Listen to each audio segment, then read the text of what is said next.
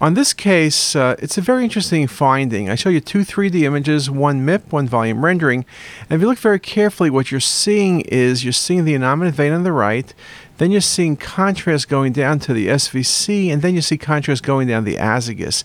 You see lots of collaterals, including intercostal collaterals, collaterals along the diaphragm, and this is a very classic appearance of SVC syndrome. There's not a whole lot else that gives that. You can argue, is this due to cancer? Is it due to mediastinal fibrosis? Is this due to a thrombus from prior catheterization? Is this due to thymoma? Those are the differential diagnoses you would think about. In this case, it was due to inflammatory changes, but just a very nice example of SVC syndrome.